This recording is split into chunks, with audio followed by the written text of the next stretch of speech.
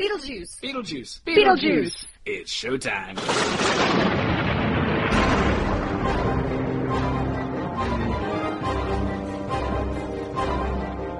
Welcome to the Beetlejuice Minute, where we discuss Tim Burton's Beetlejuice minute by minute. I'm your host, Julianne Fay, actress and owner of CinemaBliss.com, and my co-host today is Barry Rathman. I am not an actress. I am more involved in the sound part of making movies. Happy Monday, everybody. Today we're looking at minute number 72. The Maitlands tell Lydia that things will get better and that they're inviting the Deases to stay. Meanwhile, Charles and Otho burst into the room and take apart the model town and carry it downstairs.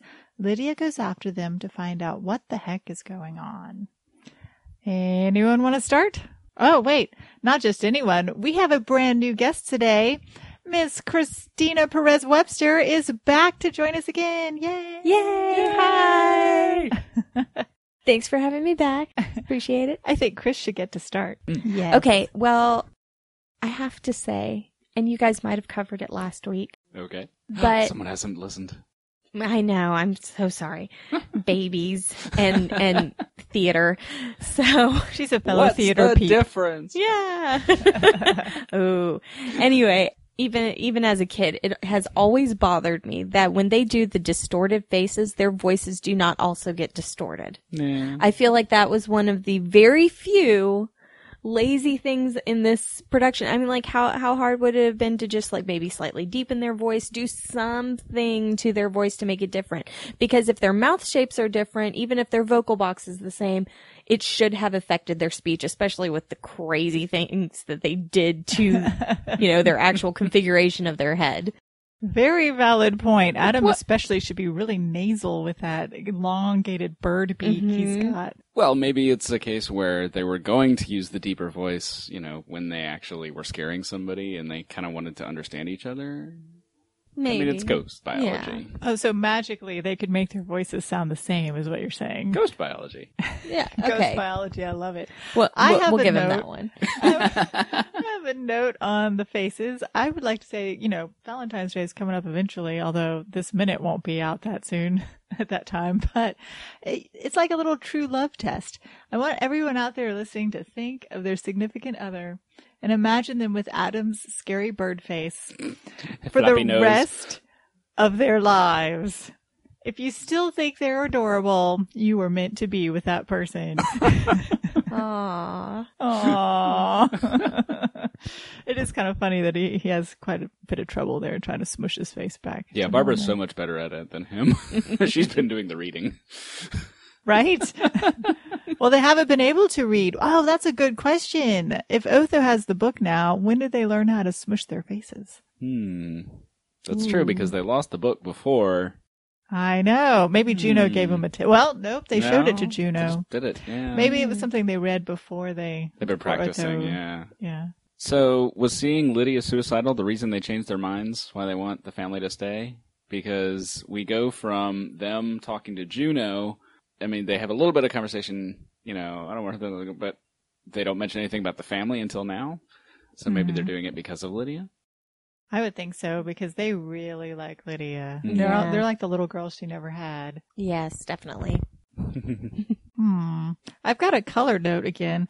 The color, okay, I am absolutely 100% convinced by minute 73 that minute 72, that all of the color coding that we've been talking about was very carefully thought out. And I'm going to try and make this the screen grab for today's minute, because when Charles comes into the room with Otho to take apart the model, his face, even though they're standing side by side, his face is completely normal and human and flesh-toned. Meanwhile, Otho, who thinks he's so supernatural savvy and has the book and is going to do all this stuff later, is in dark blue light, even though they're standing side by side in the same room.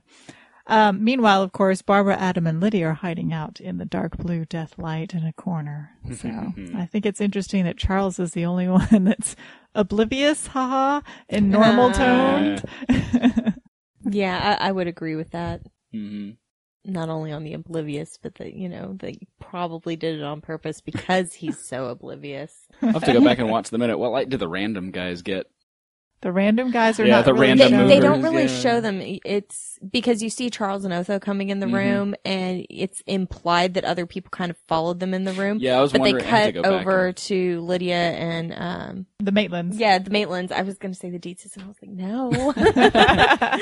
They're downstairs, presumably entertaining Howard. Howard, it's Maxie Dean. Maxie, isn't it? sorry, Yeah. Howard Dean. Whatever. Yeah. Howard, Maxie. But, That's but, right. but anyway, so we cut over to Lydia and the Maitlands, and in the meantime, unneeded faces are crossing to their sides of the table. Right. Yeah. I would assume, who would those movers be besides, Mrs. Well- Dietz? It's got to be other people who just decided Yeah, to it's help. just probably the random movers. Well, the interesting thing is because when they're coming up into the scene, Otho and Charles are. Otho is asking Charles, why doesn't he just have Maxie Dean come up to the attic? Whereas Charles is like, no, we need a sense of style. I would think you would have thought of that before the guy flew in from presumably his helicopter. Nice planning there, Charles. I'm guessing that this takes place maybe an hour before Maxie actually arrives to their house, maybe. Oh, yeah, Because that's even true. though Lydia goes downstairs, and we will find out in the next minute that Charles is giving his presentation, but in the next minute, he's at the very end of his presentation when she Yeah. goes downstairs. That is true. And Time the has passed. unnamed movers that are also unseen have completely disappeared. So they might have just hollered at the guys next door and said, "Hey, can you come help us move some stuff around? Thanks." Exactly. Oh, the owners of the what did we call the cows? The Revenge Cows? The Revenge Cows. The owners of the Revenge Cows came over. Yeah.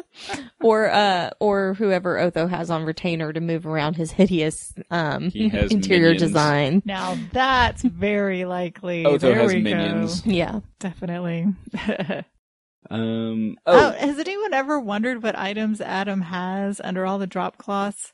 Because when they're hiding in that corner, they're hiding between miscellaneous objects with drop cloths all over them. And you would think that by now, if they know that they have to live in one room, the next 125 years, wouldn't they have taken all the drop cloths off and decided to enjoy whatever furniture was upstairs? well, they've been a little busy since. Yeah, running around trying to not prove their existence while simultaneously trying to prove their existence to scare people off.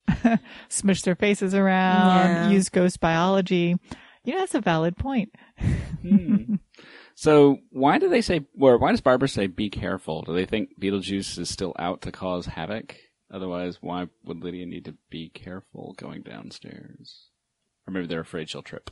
Oh, I think it's just a motherly thing. Be careful. Have fun. Make be good choices. careful. Don't commit suicide. Aw.